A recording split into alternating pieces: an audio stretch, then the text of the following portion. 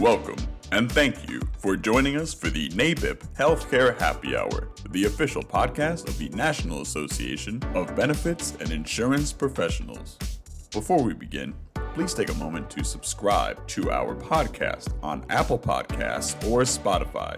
The podcast is distributed on these platforms every Friday and is included in NABIP's weekly member-exclusive health policy newsletter, The Washington Update, giving you a head start on your healthcare happy hour.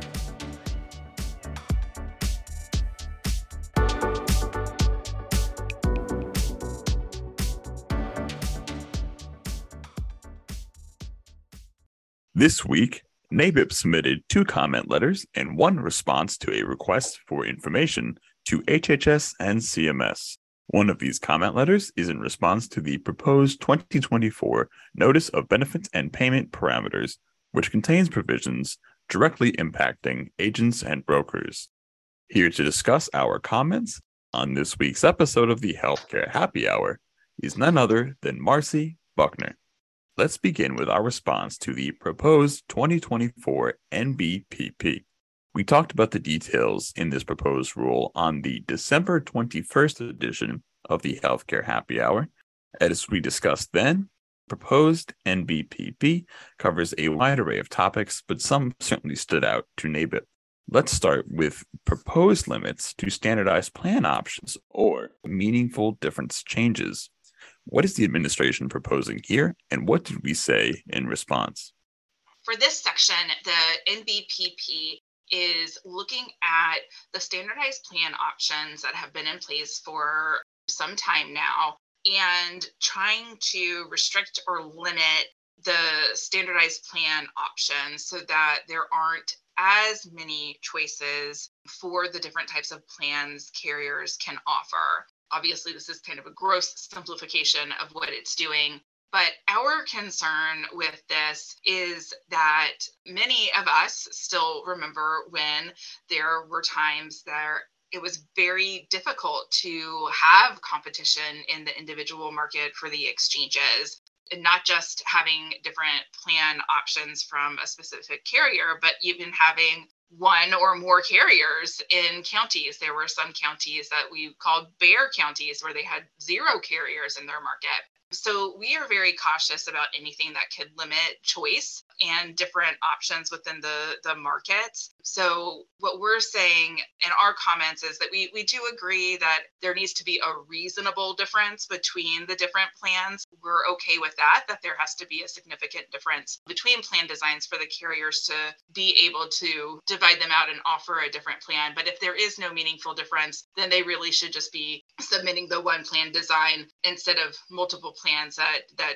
don't have a meaningful difference between them. But what we caution about here is, like I said, making sure that there's still choice in the market and competition, because we know when we have choice and competition in the market, it drives down costs. And it's also what the spirit of the ACA was about providing an online market where consumers could go to compare their plans and essentially, hopefully, have an easy way of doing that and to find a plan and get coverage that's right for them. So another piece that we suggested here is that if CMS believes that all of these plan choices are just too much for consumers to be able to parse through, well, number one, that is why they should be working with an agent or broker to help them go through those different choices and determine which one is best for them. But also, maybe this is an opportunity for them to, instead of limiting the options of the different types of plans available online, maybe it's an opportunity to restructure the way the plans are listed online so that those differences are seen more easily and that consumers are able to understand better what those plan offerings are and how they differ from one another. One massive change that this rule would create, if finalized, is allowing navigators to provide door-to-door enrollment assistance. So what did NABIP say to the administration there? For this section, we are very concerned about navigators being able to go door to door and enroll. So right now, under the rules for the exchange, navigators are able to go knocking door to door to provide education about enrollment options in the marketplace and the exchanges. But right now, unless this is finalized, they aren't able to enroll after providing that advice. They can direct them to go to healthcare.gov or to go to find local help on healthcare.gov, which also provides a list of licensed and certified agents and brokers in their area, but they can't enroll them. This would change that so that they can go door to door knocking, providing education, but also then enroll. And we're very concerned about this, especially in an environment where we know that health insurance, regardless of what market you're in, I know right now we're hearing a lot about fraud in the Medicare market, but it also exists in the individual and employer market. And we feel like in this environment where there is fraudulent activity, that allowing navigators to go door to door knocking and enrolling people in coverage really opens the door to fraudulent actors to take advantage of knowing that this rule exists and go door to door collecting people's information. So we really want to make sure that we're protecting consumers in this. This is something that in the Medicare market is not allowed for some of those reasons I just pointed out. So we don't believe that it should be something that the federal government is supporting in the individual market. We also think that it belittles the decision that these consumers are making when they are enrolling in health insurance coverage. This is a big decision. This isn't something that you should decide, within 5 minutes after someone knocks on your door and you just want to get rid of them. You just want them to go away. So you just sign up for whatever they are handing you. This is not selling Girl Scout cookies, as one of our members said. And so to suggest that this is a decision that can be made spur of the moment when someone knocks on your door, it's really taking the levity and seriousness of this decision and trivializing that. So we want to make sure that we're protecting the integrity of these decisions as well as protecting our consumers. There are also new proposed regulations in here that directly affect agents and brokers. So what are these new proposed requirements and how did we respond to those?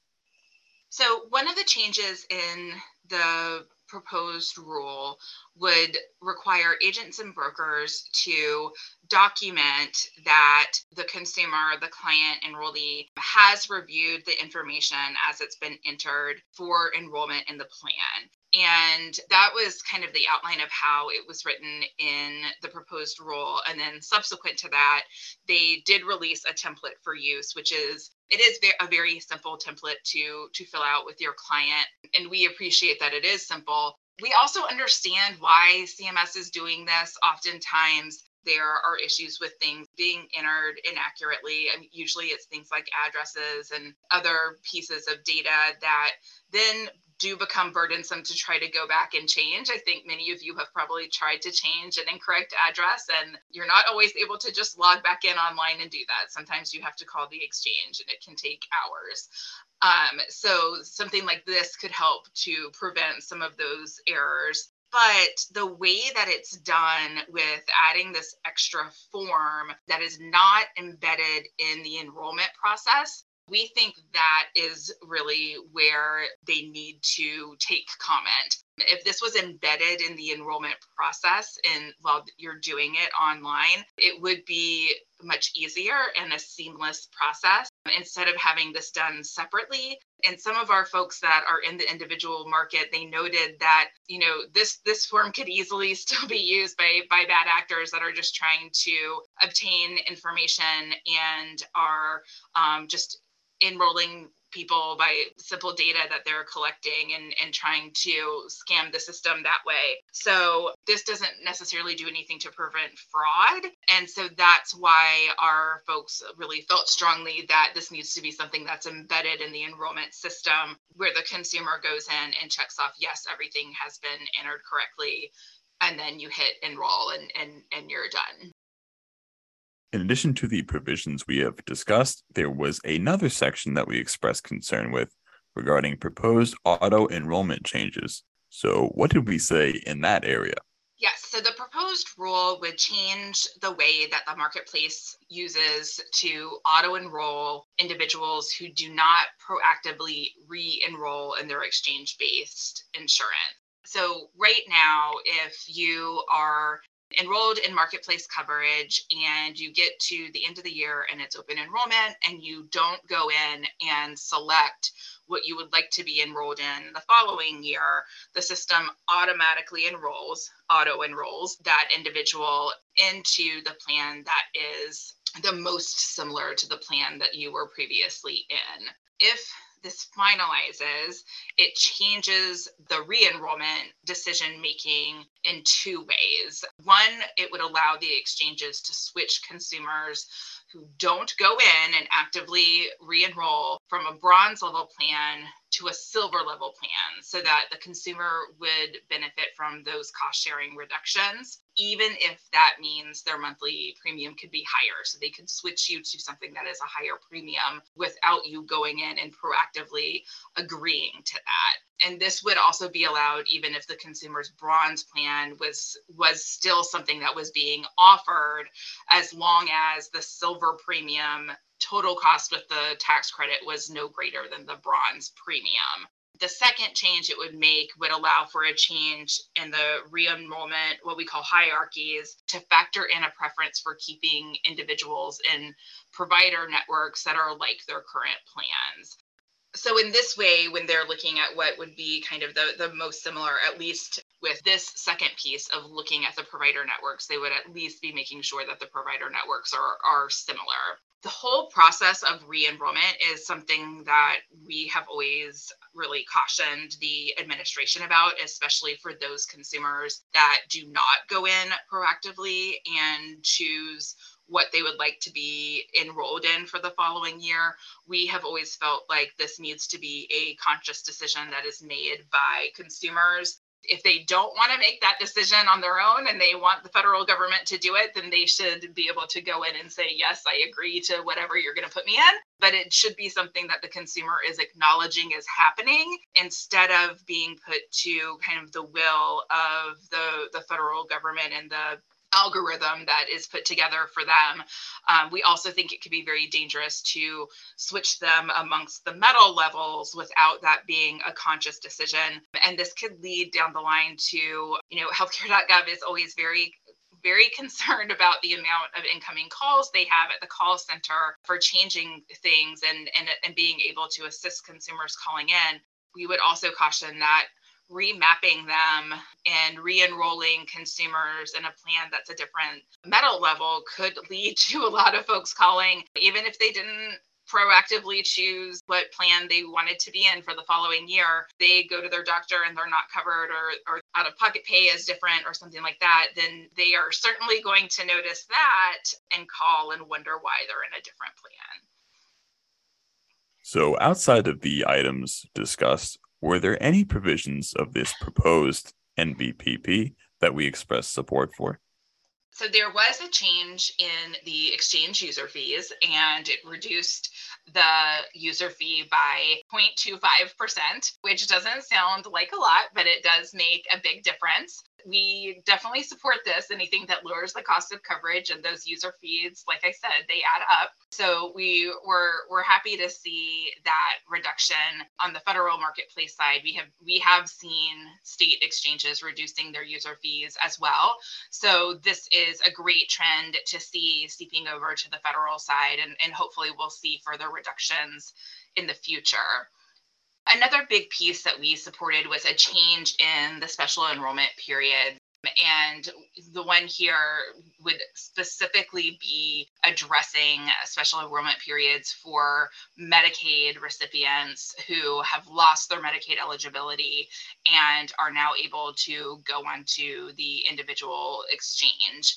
And for this, the reason why this is so important is because with the end of, or pending end of, the national health emergency, we are going to see millions of people that are going to lose their Medicaid eligibility and most likely will qualify for an exchange plan and will qualify for an exchange plan with a subsidy. There will be a handful of them that may not meet those income levels and maybe fall into the Medicaid gap if they're in a state that didn't extend Medicaid, but many of them will be eligible for the individual exchange. And so this extended that SEP for folks that lose Medicaid eligibility from 60 days to 90 days and gives them a little bit more time to be able to make that decision and enroll in individual coverage. This is also really important because there is a stacked timeline on when you lose eligibility for Medicaid, when you actually lose coverage, and also when you're able to enroll in coverage and on the individual side, and when your effective date will start there. And we really want to make sure that these people are not left with any gaps in coverage. And so having that extended SEP for loss of Medicaid eligibility, we believe will assist this population that we could see this summer, late summer and early fall, start to transition from Medicaid coverage to the individual market. Moving on, NABIP also submitted a comment letter on a proposed rule having to do with patient privacy and substance use disorder patient records. So what would this proposed rule do, and did NABIP support this change? So this proposed rule makes it easier for some files to be shared, most likely between healthcare providers, making sure that information is shared to protect, especially those, like you said, with mental health and substance use disorders, for instances where you may be going, we'll say you're going to an orthopedic surgeon for rotator cuff surgery. And while you're there, you're discussing your pain management, and the patient doesn't divulge to the surgeon that they have a substance use disorder and should not be on any type of narcotics for pain management. This would allow for shared files to go from the primary care physician to the orthopedic surgeon in this example, to share some of that information to make sure that the appropriate care and caution is taken in treating that patient. This is, really a boiled down example. But in the ways that they are changing some of the HIPAA rules here, it will impact not just physician offices, but also health insurance carriers and self-funded plans. And with that change, it will alter the way that the Notice of Privacy Practices, or NPP, is issued in those self-funded plans and others, to change the language about this change in the HIPAA requirements. And so our main point with our comment letter was making sure that the agencies understood that this is going to be something that plans are going to have to change and alter, and asking the agencies to make sure to provide guidance on how that is to be done, so that they can be in compliance not only with HIPAA and this change to HIPAA, but also be in compliance with providing plan documents, including the requirements for the Notice of Privacy Practices. The last response we submitted this week was a RFI, or request for information response, regarding essential health benefits under the ACA. There were a few areas of information that the administration was looking for here, including information related to barriers to access and care, as well as gaps in coverage. So overall, what did NABIP have to say to the agencies here?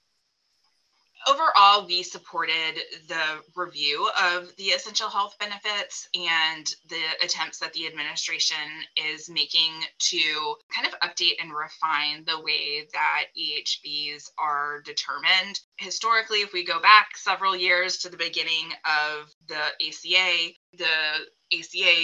said that qualified health plans had to cover the 10 essential health benefits, and then delegated to the National Association of Insurance Commissioners to go through and really define what those 10 sections meant and what was included in those 10 sections of the EHBs, and report back. And then those were to HHS, and then HHS took those recommendations very strongly and put in more regulations about how the EHBs were to be structured. And there is some flexibility based on the state's benchmark plan and all these other pieces.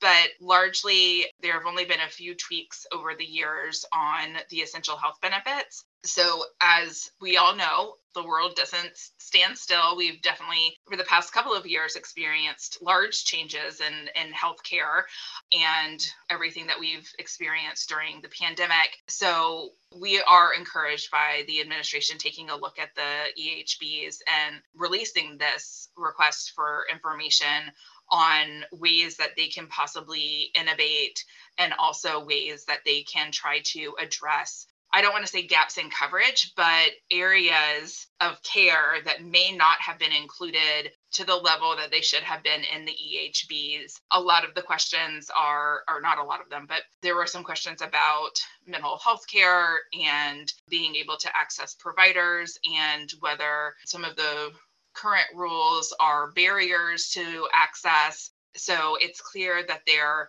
trying to make sure that they're addressing really the needs of the population to make sure that the EHB requirements for those qualified health plans actually meet up with what consumers need.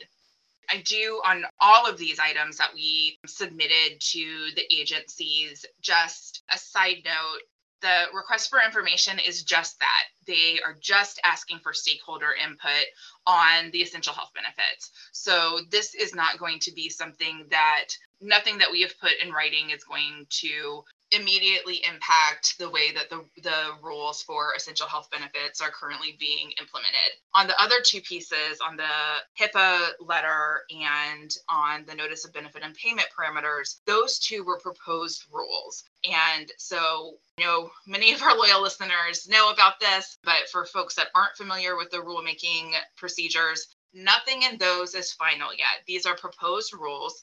The agencies release a proposed rule, what they're thinking about putting together. They are then required to open a comment period where stakeholders submit comments, which is exactly what we are doing and what we just talked through, what our comments are that we're submitting. And then the agencies review all of the stakeholder comments and they release either a final rule or a revised rule based on, if they've revised a lot of the proposed rule based on comments, or they might rescind the rule and not go forward with it at all if they received enough comments that said that, people thought it was a bad idea. So there are a number of different ways that this can shake out. So even with the pieces that are proposed rules, those requirements that we were talking about are not in place right now. They will have to go through the final rulemaking process. And when that happens, Dan and I will be back to talk about those final rules, what we may have seen changed, what is still the same, what the compliance pieces are. And then I can promise you we will be doing a Compliance Corner webinar on any large changes that we see from the HIPAA proposed rule or the notice of benefit of payment parameters, which impacts the individual market. But for right now, these are just proposed rules. It's important to be informed about these and to know what's included, but compliance is not required until these are final rules. And there are chances that there could be some minor changes in these pieces before they're finalized. So I do want to caution on that. It is now time for the NABIP Healthcare Happy Hour Toast of the Week. So Marcy, what are we toasting to this week? This week, we're toasting to Groundhog Day. Punxsutawney Phil came out and saw his shadow, so unfortunately, we're going to have 6 more weeks of winter. But at least that lets you all know to make sure to bundle up and pack those extra layers when you come to DC in February for Capitol Conference. Cheers! Thank you for joining us for NABIP's Healthcare Happy Hour, the official podcast of the National Association of Benefits and Insurance Professionals. For more information on NABIP's government affairs efforts or to become a member, visit nabip.org.